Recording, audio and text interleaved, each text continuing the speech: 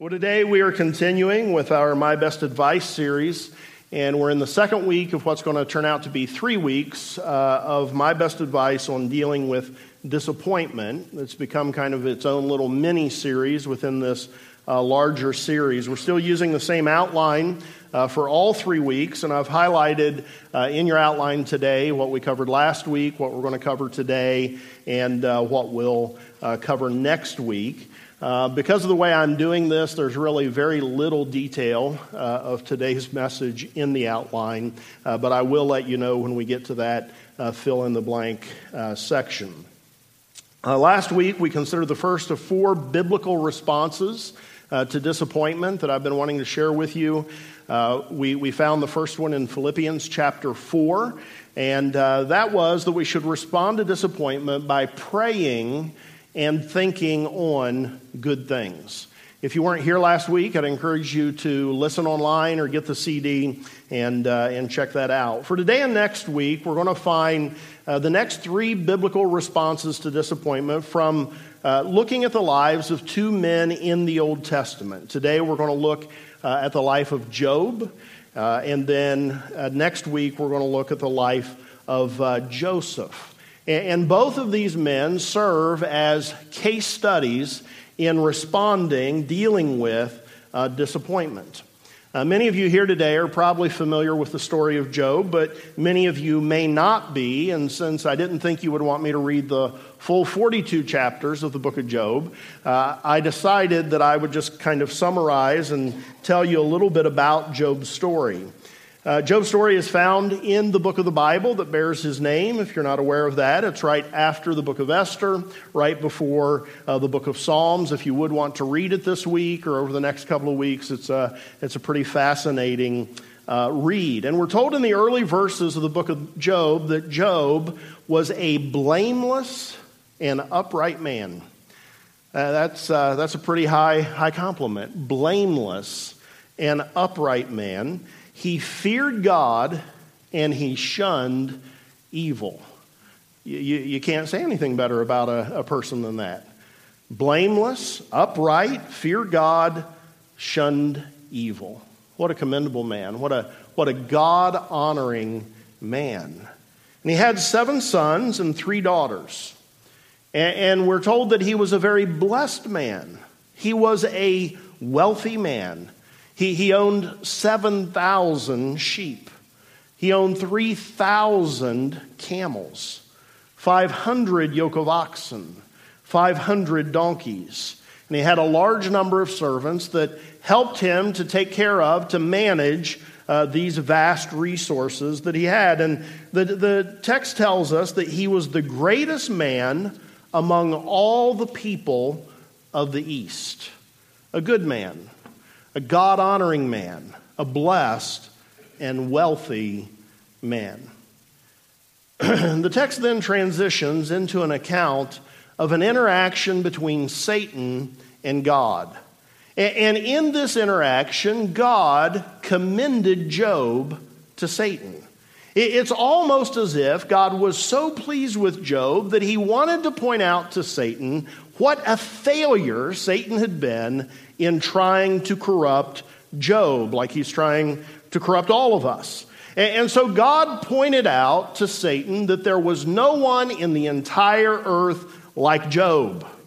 God told Satan that Job was blameless and upright. He told Satan that Job feared him. He told Satan that Job shunned evil.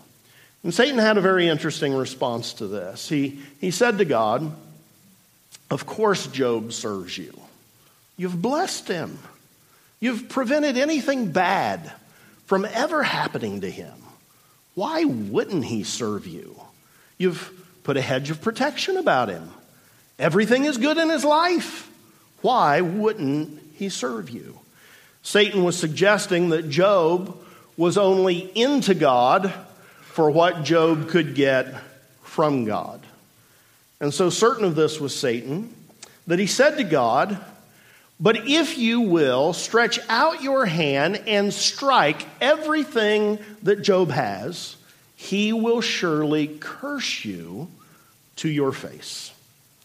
And so God responds, and he takes up this challenge, and he says, very well then, everything Job has is in your power, Satan.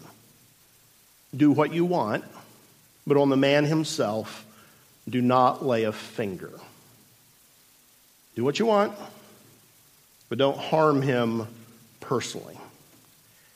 You know, you might be tempted to ask why God would agree to this kind of testing of such a good man, and I struggle with that. You know, God, why do that? And God, please don't do that with me. You know, why would you do that to him?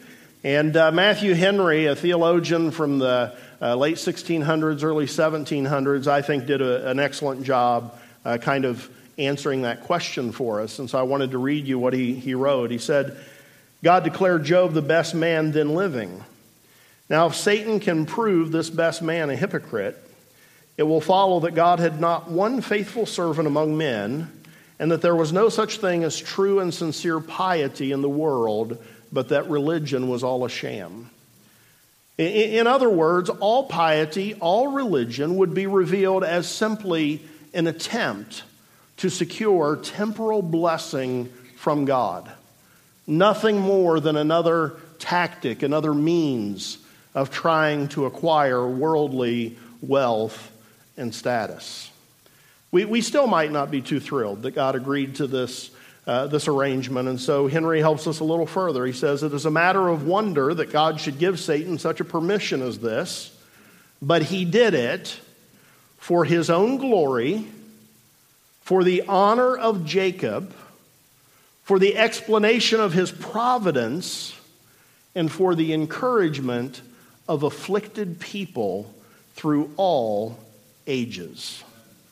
It is a matter of comfort that God has the devil in a chain. He could not afflict Job without leave from God, first asked and obtained, and then no further than he had leave.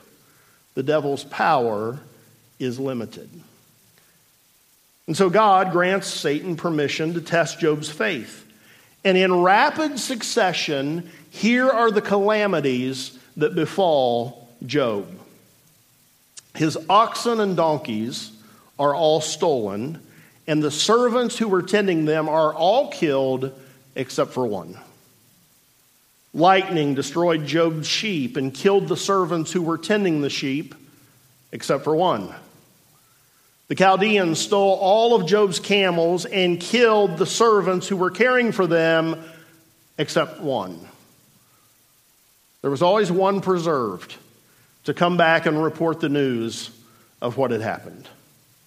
A great wind caused the collapse of the house that Job's sons and daughters were eating and drinking in, killing all of them as well as their servants, except for one who remained to report back to Job what had happened.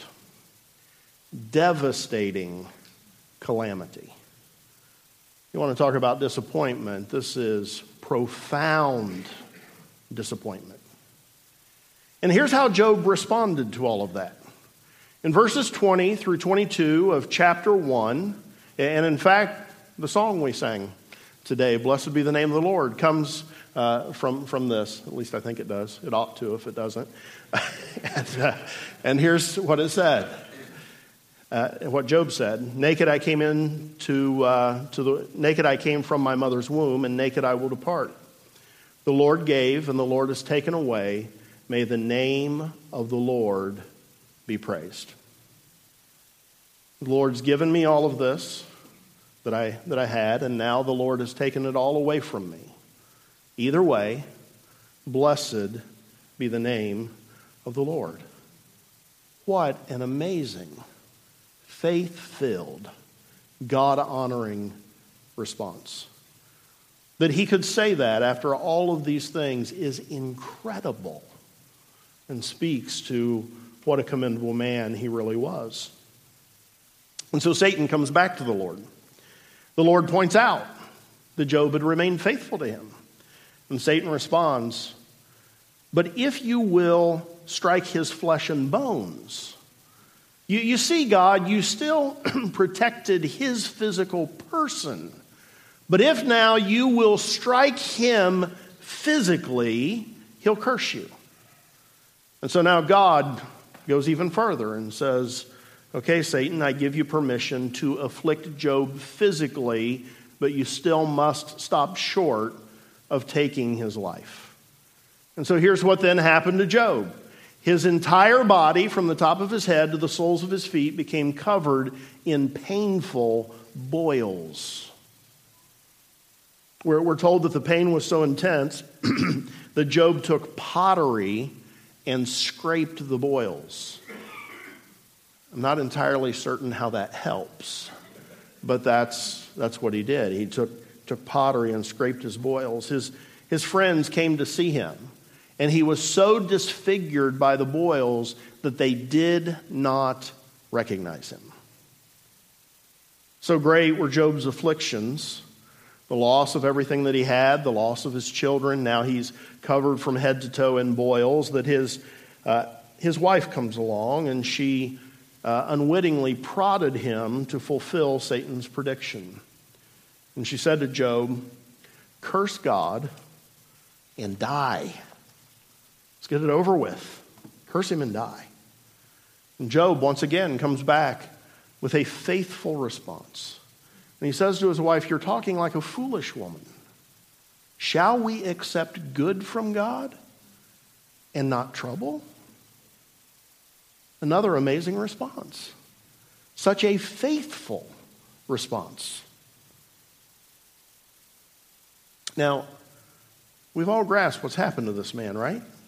In a very short time frame, wealth stolen, servants killed, children died, covered in boils, and now his wife, who you want to be encouraging and supportive and helpful and help you get through this situation, his wife comes along and says, please just curse God and die.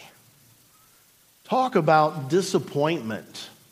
So someone last Sunday commented after the service, I said I was going to be talking about Job. They noted that applying the word disappointment to Job's life is quite an understatement. And I agree, it needs adjectives attached to it. Profound disappointment, horrific disappointment, unbelievable disappointment, from blessed and wealthy to wealth all gone, kids gone, health decimated, devastating calamity, profound disappointment. And to this point in the story, Job has responded with amazing faith.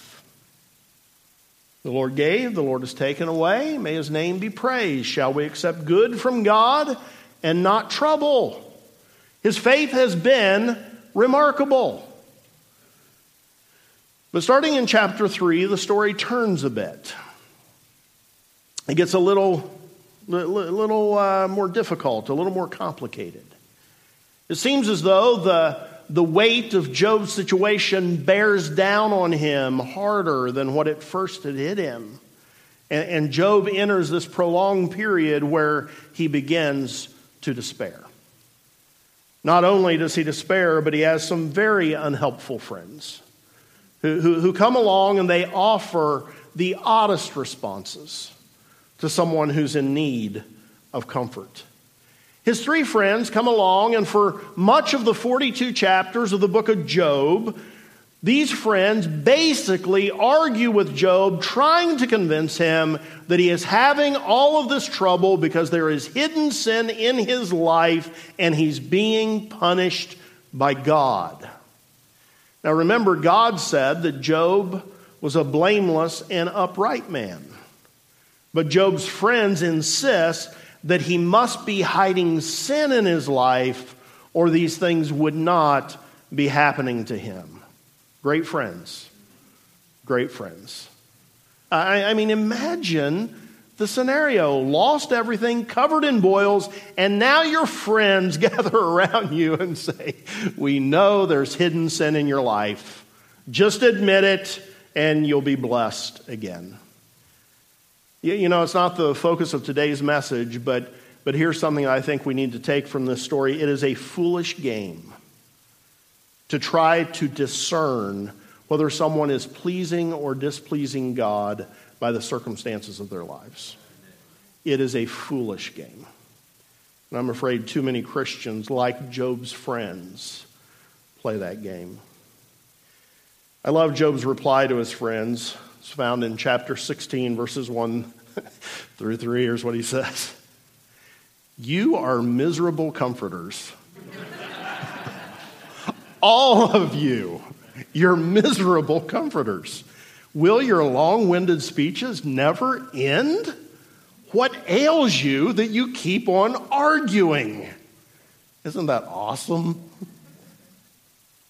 Miserable comforters. So chapters 3 through 38 of Job basically amount to Job's friends trying to convince him that he's got hidden sin in his life, Job defending himself against his friends, and then there's this other thing, Job venting his frustrations to God. Job's friends were unfair to him, and they were wrong that there was hidden sin in his life. But as the story unfolds, we find that even men who God calls blameless and upright are not perfect men. There's only been one of those.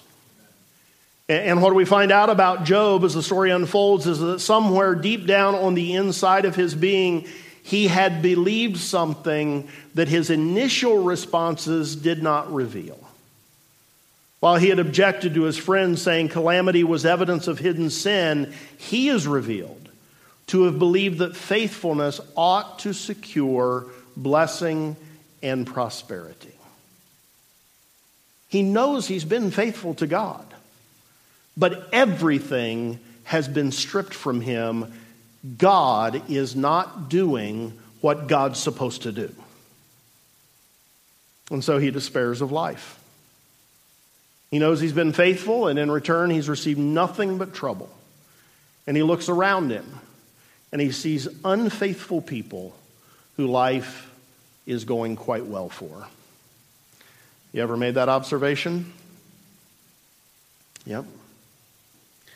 So Job, faithful man that he is, nevertheless begins to vent his great unhappiness toward God. He basically begins to accuse God of not making sense, being arbitrary in his dealing with men. Again, not keeping up this agreement of I remain faithful and you bless me.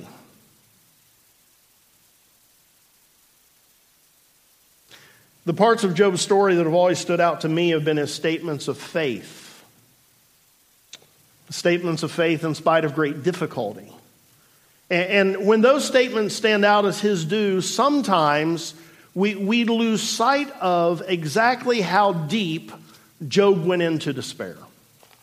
Exactly how deep his questions about God really were. How frustrated he really became with his situation. You know, I've often, because I've focused so much on those statements of faith, I have often perceived Job in my own mind as like this man that everything happened to, and no matter what happened, he just stood straight up and said, even if he kills me, I still trust in him. But the story's more complicated than that. It's way more complicated than that. And I'm thankful that as I prepared over the last couple weeks, I was reminded, and I remind you now, that continuing to trust God was not an easy thing for Job. It was a very difficult thing. God wasn't doing what Job believed he should do. He had lost everything. And just more and more is revealed throughout the book. I mean, people who used to respect him no longer respect him. His friends, as I've already said he was hiding sin. His wife wants him to curse God and die. And it all weighed down on Job so much that he basically let God know that God was not doing what God ought to be doing. Ever felt that way? I have. God's not doing what he ought to. Now, God is patient with our questions. God understands our struggles. But when we cross over and we begin to accuse God, we are wrong. Job was wrong to accuse God because God doesn't do anything wrong. Amen. And so God lets him know this. Chapters 38 through 41 is where we're told that God spoke to Job out of the storm. And let me summarize what God said to Job in those chapters in one line. Okay? You don't know nearly enough to question me about how I'm doing as God. You don't know near enough. God said this to Job. Where were you when I laid the earth's foundations? Tell me, if you understand. Who marked off its dimensions? Surely you know, Job. You know a lot. You know how I should be doing everything. Surely you know how I marked off the dimensions of the earth. You know, it's been noted in recent times that many of the questions that God posed to Job have now been answered by science. And it's been noted that, that men could respond to God with some of those questions now. But this starting point, tell me how it all started in the beginning, if you're so smart, remains something that only God can answer. And I love this from chapter 38 and verse 21. God says to Job, surely you know, for you were already born. You have lived so many years. I have finally found proof that God approves of sarcasm. And I am thankful because Christians have told me for years he doesn't, but he does. And so I'm good. I'm good. God was sarcastic with Job. Job wasn't born when the earth was formed. Job's years amounted to nothing compared to God's infinite existence.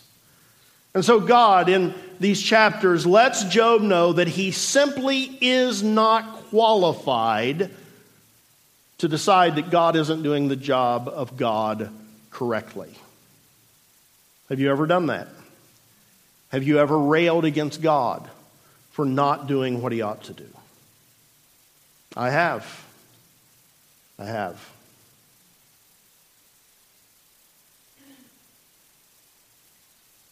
Have you ever had God put you in your place and remind you that you really don't know enough to be engaging in this accusation? Certainly not enough to determine he isn't doing what he ought to do.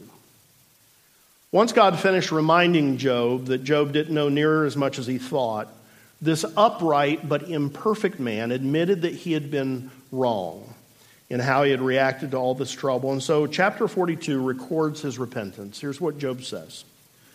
Surely I spoke of things I did not understand. My ears had heard of you, but now my eyes have seen you. Therefore I despise myself and repent in dust and ashes.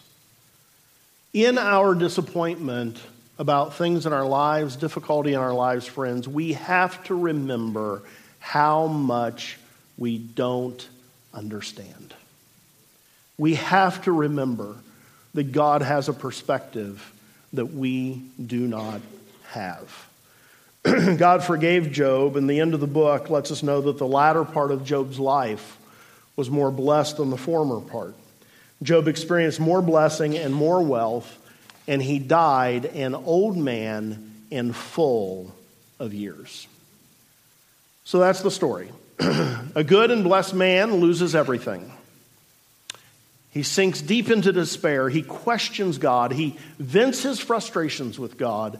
God sets him straight, and Job repents. Now let's go back to the beginning of the story again. Satan said to God, "Let trouble come on Job, and surely he will curse you to your face." Job's wife encouraged him to curse God and die. Job did express frustration to God. He vented to God. He became angry enough with God that he had to repent for his attitude toward God. But Job never cursed God. He struggled. He questioned. He vented. But he never lost faith. Now, the faith got really weak, but he held on to it. He never cursed God. He never turned his back on God. It wasn't always pretty. And I take great comfort in that, because my walk with God and my attitude toward God is not always pretty. It wasn't always free of complaining. And I'm thankful for that, because my walk with God has not always been free of complaining. It was not always free of wishing God would and thinking God should do things differently. And I'm thankful for the story, because my own walk with God has not always been free of thinking that God ought to do some things differently. And I'm guessing your life hasn't been free of that either. But through it all, and this is the fill in the blank on your outline, through it all, Job decided to remain faithful to God no matter what. Remain faithful to God no matter what. In the midst of his trials, he said this in chapter 19 and verse 25. "I know my Redeemer lives, and that in the end he will stand on the earth. And after my flesh has been destroyed, yet in my flesh I will see God." Faith weak, but not so weak that he cannot declare, "My Redeemer lives." In chapter 13 and verse 15, probably the most famous line from the book of Job, Job said this, "Though he, God, though he slay me, yet I will hope in him." And I'd like to report to you that is as clear as what it sounds, but it's actually kind of complicated in its context. Job was actually in the point where he was defending himself against God. And in a sense, he was saying, I will defend myself to God's face even if he kills me for doing it. But even in that place, there is still in here this expression of faith that will not go away. Even if God slays me, I will hope in him. Job questioned, he vented, but he never cursed God. He continued to trust God. It was weak, but he continued to trust, even when he questioned what God was up to. He questioned God in the context of continuing to choose to trust, even though his faith was weak. Last week we learned that when we're faced with disappointment, we need to pray and think on good things. And today, from the life of Job, we are encouraged that when we're faced with disappointment, we must remain faithful and we must choose to trust God no matter what, trusting that he understands what we don't understand. So, are you disappointed today? Pray. Think on good things. Determine this morning, I commit to remain faithful to God. Commit to trust him, no matter what the circumstances of your life are. Do not allow difficulty to cause you to turn your back on God. I think there are some people here today who difficulty in your life is causing you to entertain the possibility of just walking away from God. And I hope that today this story of Job, this example of Job, will persuade you otherwise. It's okay if your faith is weak. It's okay if you're not happy with how things are. You've got to hold on to your faith. You've got to remain faithful even when it's difficult. You've got to choose to trust God no matter what. And here's what results when we do. It's happened in Job's life. It happens in our lives as we remain faithful through the difficulty. And it's what Matthew Henry pointed out to us that I shared early in the message. Job's patience in his suffering proved Satan to be a false accuser and a liar. As we remain faithful to God in the midst of our own disappointments and our own difficulties, we prove Satan wrong when he says that we are only into God for what we can get from God. We expose Satan as the liar that he is, and we glorify God. God is glorified when we remain faithful through the difficult times that we don't understand and we intensely dislike. God is glorified when we serve him for who he is instead of only serving him for what we can get from him. If you're remaining faithful and you're trusting God in your disappointment and in your difficulty, God is pleased with you. And your life is bringing glory to him. If you're here today and you are in that, even in that place of despair that Job was in, where your faith is so weak, you're barely hanging on, but if you are hanging on, you are pleasing God and you're bringing glory to him. Let's stand.